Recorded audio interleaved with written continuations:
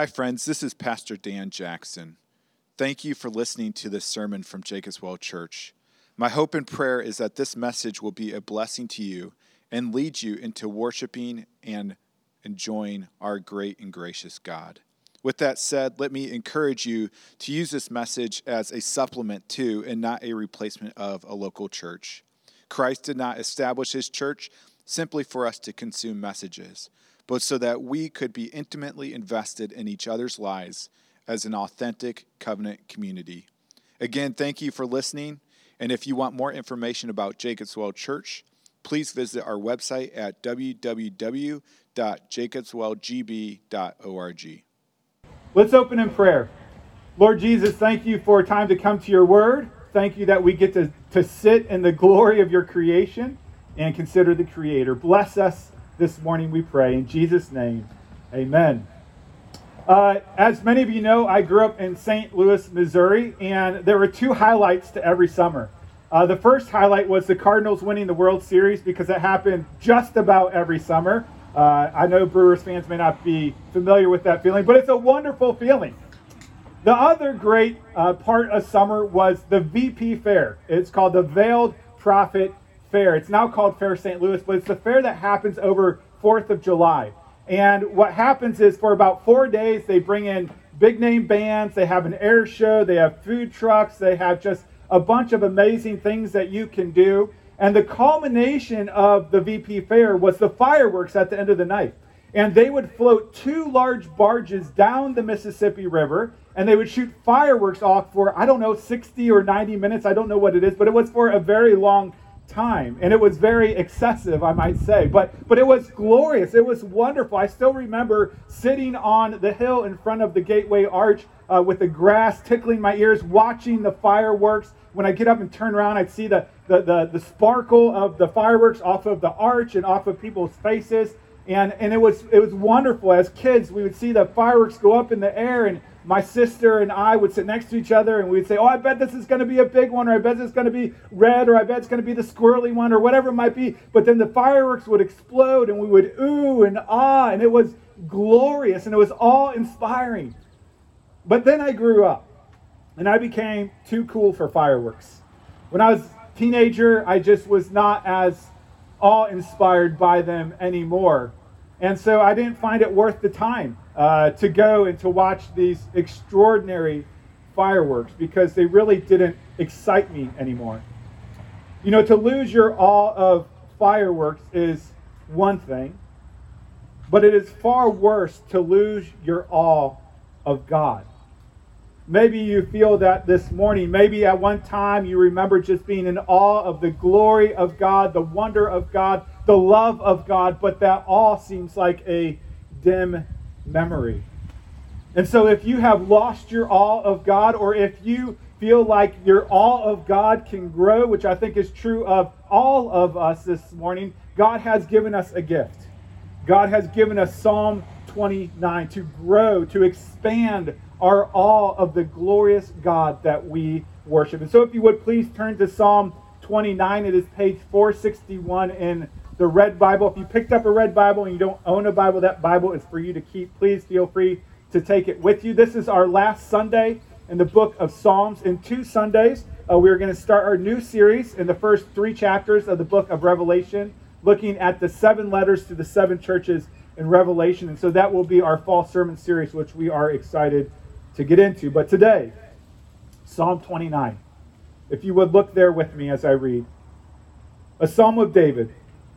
Ascribe to the Lord, O heavenly beings. Ascribe to the Lord glory and strength. Ascribe to the Lord the glory due his name. Worship the Lord in the splendor of holiness. The voice of the Lord is over the waters. The God of glory thunders. The Lord over many waters. The voice of the Lord is powerful. The voice of the Lord is full of majesty. The voice of the Lord breaks the cedars. The Lord breaks the cedars of Lebanon. He makes Lebanon to skip like a calf and Syrian like a young wild ox. The voice of the Lord flashes forth flames of fire. The voice of the Lord shakes the wilderness. The Lord shakes the wilderness of Kadesh. The voice of the Lord makes the deer give birth and strips the forest bare. And in his temple all cry, glory. The Lord sits enthroned over the flood. The Lord sits enthroned as king forever. May the Lord give strength to his people. May the Lord bless his people with peace. How do we grow in our awe of God? Well, as we'll see in today's passage, our awe of God is connected to our comprehension of the glory of God. The more that we can comprehend and behold and wrap our arms around the glory of God, the more our awe of God will swell within us. And so let's look together here at Psalm 92 and see how David helps us grapple the glory of God. First, we see here, David calls us to ascribe the glory to God in worship, to ascribe the glory to God in worship. In verse 1 and 2, we have a picture of transcendent worship. That is, worship that is greater than this world. Worship that is basking in the awe of God. In verse 1, he starts and he says, ascribe to the Lord, O heavenly beings, ascribe to the Lord glory. To ascribe is to acknowledge the source or author of something, to give credit where credit is due. And so if I were to sing the song to you, Hey Jude, I would ascribe it to the Beatles because they are the first ones to write it and to sing it. They are the originators of it. Here in this psalm, it is saying, ascribe to the Lord glory and strength, because it is from God that glory and strength comes. Now, strength we'll get to in later points, but I want to focus in here on glory. What does it mean to ascribe glory to God? This word glory is actually very tricky to define.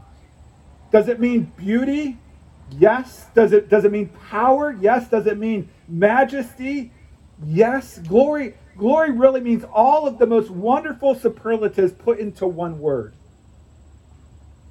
And this psalm starts with David calling out for heavenly beings, for angels, to ascribe glory to God. Now, this might seem strange to us that a mere mortal would call out for angels to ascribe glory to God, but did you know we did that earlier this service?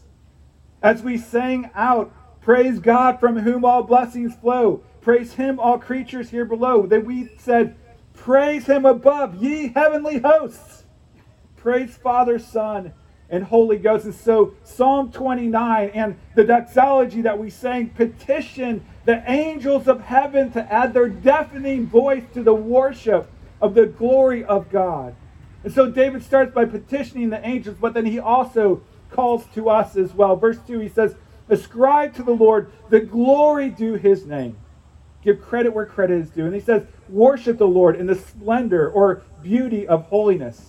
And so here you see in verse 2, there is this link between ascribing to the Lord, giving credit where credit is due, and worshiping the Lord. There's this connection between glory and ascribing and worship. In Romans chapter 1, the Apostle Paul puts it this way. He says, for although they knew God, they did not honor him as God or give thanks to him. They didn't ascribe to him the glory is due. But they became futile in their thinking, and their foolish hearts were darkened. Claiming to be wise, they became fools. And then listen very closely to this. He says, and exchanged the glory of the immortal God for images resembling mortal man and birds and animals and creeping things. So in other words, instead of ascribing glory to God, they were ascribing the glory God deserves to things that God has created. It continues and says, they exchanged the truth about God for a lie and worshipped and served the creature rather than the Creator. And so the principle that's laid out in Psalm 29 and Romans 1 is that everybody is a worshiper. Everyone is seeking to ascribe glory somewhere. And wherever we seek to ascribe glory, whatever we see to be most glorious is that thing which we will worship. And so the question isn't if you will worship, but it is what or who you will worship. Let me give you an example. I have a friend who many would diagnose as a hoarder. Matter of fact, everyone would diagnose them as a hoarder. They collect stuff and more stuff, so much stuff that it's just filling their home. It's overflowing. Loved ones say to them, hey, why do you have so much stuff? Stop collecting so much stuff. Let us help you get rid of that stuff. But of course, they deny all of these requests because they love their stuff. Their stuff is glorious to them. And not only is their stuff glorious to them, what is also glorious to them is the stuff that they don't yet have, that they want. And so they continue to accumulate because they are gathering for themselves glory in their viewpoint. But this person's main problem, their core problem, is not hoarding. Their core problem is a glory problem. It is a worship problem. Now, you might be saying, man, I cannot understand why someone would hoard so much stuff. I love to have my house nice and clean and tidy. Well, maybe that is because your glory is the glory of a clean house. Maybe you worship a clean house. You see, all of us struggle with this glory thing. We're created to find glory, to behold glory, to worship glory. And so if you're a student, maybe you say in your heart, if only I had these friends or this athletic ability or these grades or this beauty or this girlfriend or that boyfriend, then life would be glorious.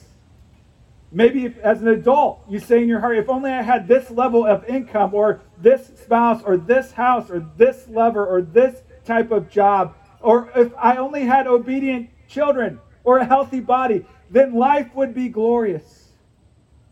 Let me ask you, what glory do you fantasize about? You see, here's the thing.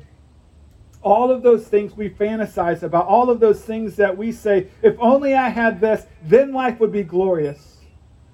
All of those things do have glory in them.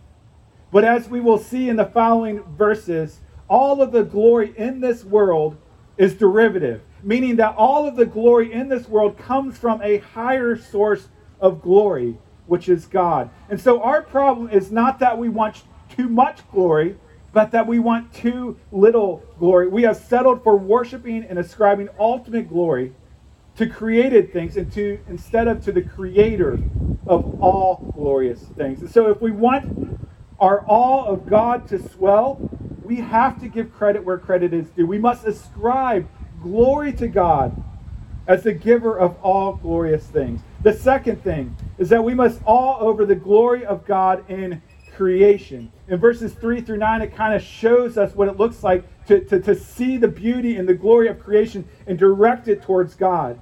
And so what we will see here is a picture of a thunderstorm, maybe a tropical storm, maybe even a hurricane. I'm not sure, but it's coming in off of the Mediterranean Sea, and it's coming through Jerusalem and all of the surrounding countryside. And this is what David writes about here in verse 3 through 9. He says, "The voice of the Lord is over the waters. The God of glory thunders, the Lord over many waters. The voice of the Lord is powerful. The voice of the Lord is full of majesty." And so he's artistically describing this storm. Verse 5, it says, "The voice of the Lord breaks the cedars. The Lord breaks the cedars of Lebanon." If you're familiar with the scriptures, you know the cedars of Lebanon are built up as these glorious, huge, amazing trees. These are not the trees that you have in your front yard. It's not like this tree over here. They weren't necessarily super tall, but they were as wide as 30 to 40 feet. And David says, the voice of the Lord speaking of the wind raging in the storm, the voice of the Lord snaps these cedars like toothpicks. A few weeks ago, Trish and I headed up to northwest Wisconsin, and there was a storm just before we came through, and so there were trees over the road. We actually had to be rerouted, but we'd drive through the woods, and you've probably seen this. You're driving, there's forest, then there's just a gap. There's a gap where the wind came through and leveled the trees, either a tornado or some other strong wind. And then we continued, and we went on a hike, and you could see how trees had been blown over, and you could see their roots that were standing vertically, because that is the power of a storm. And this is the power that David is trying to communicate. Verse 6, he continues, he says, "He, the Lord, makes Lebanon to skip like a calf, and Syrian, a name for Mount Hermon, to like a young wild ox. The voice of the Lord flashes forth flames of fire." He's talking about lightning coming down from the sky. "The voice of the Lord shakes the wilderness. The Lord shakes the wilderness of Kadesh." And so he's talking about Lebanon, which is one corner of the promised land, to Kadesh, which is another corner of the promised land. He's describing the vastness of this storm, but also the power of the storm as it shakes the earth. Just a few weeks ago, the staff was gathered in the atrium looking out the back window because we saw a storm rolling in. Maybe you saw it as well. I believe there were some tornado touchdowns up north in Swamico. But we were gathered there as if we were watching a Packer game because it was so glorious to behold this storm coming in, and then the rain came in. And I wasn't here for this, but one staff member said lightning struck the field behind the church. And when you see that thing, it's scary, but it's also awesome. It's glorious. It's an amazing show. I'm guessing all of you have storm stories. A story where lightning struck close to you and the sound of it was so loud it deafened your ears. All of these storms have a purpose. They have an end, which is to show us the glory of God. Let me show it to you here in this psalm. If you notice here in this psalm, something very interesting happens. The psalmist calls the wind the voice of the Lord. He calls the rain the voice of the Lord. He calls lightning the voice of the Lord. He calls pounding thunder the voice of the Lord. Why does he call all these things the voice of the Lord? It's because in the wind, in the rain, in the lightning, in the thunder, God is speaking. Our invisible God is showing you his majestic attributes of power and might and glory. And this is what David is experiencing and the people of God are experiencing. And then we get to verse 9 and it says, the voice of the Lord makes a deer give birth. The storm induces labor and strips the forest bare, clearing it out like a tornado would. And in his temple, all cry, what's the word? Glory. This is a proper response to a thunderstorm for the people of God. You see, everyone sees the glory in the storm. That's why we have the Weather Channel, right? They see the glory of the storm.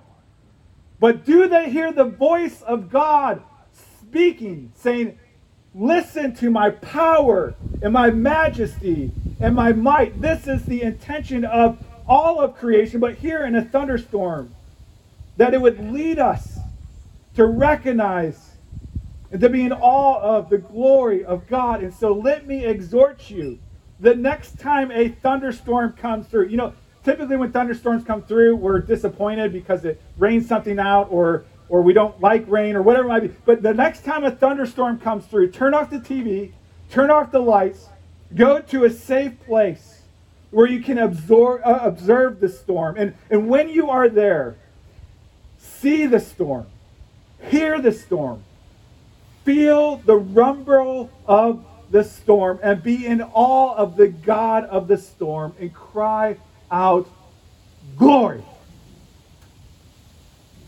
And so if you want to grow your awe of God, we must ascribe glory to God in worship, but we must also awe over the glory of God in creation. In thunderstorms, are really all of creation.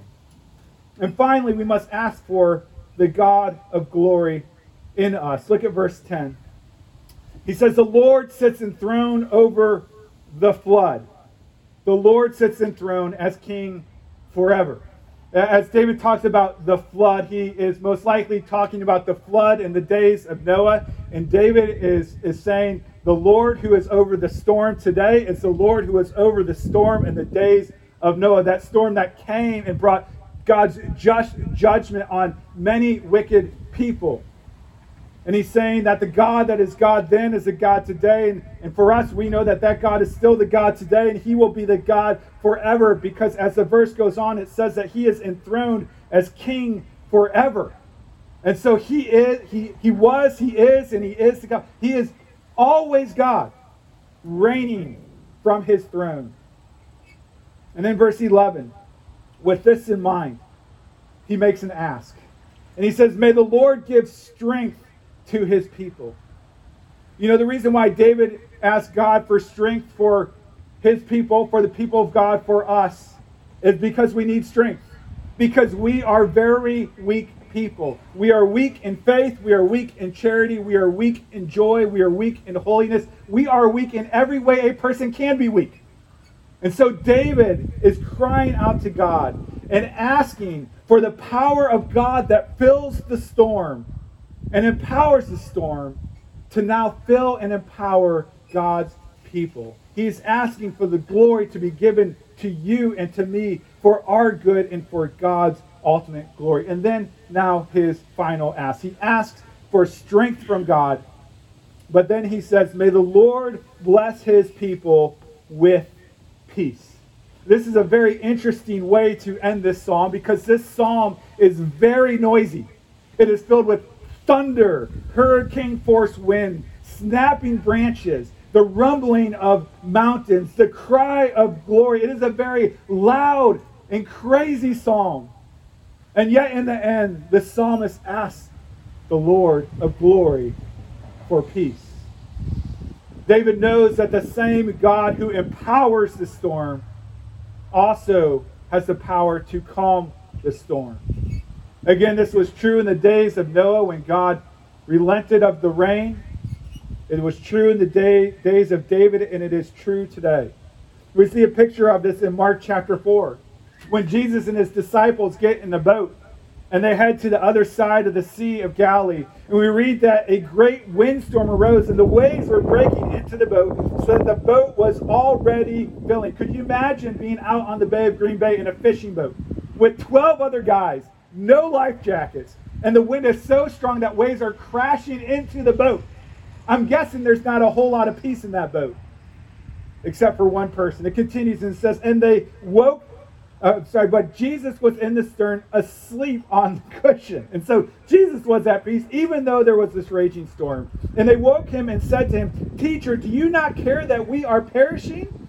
And Jesus awoke and rebuked the wind and said to the sea. Do you know what Jesus said to the sea? What he said to the wind? He didn't say stop.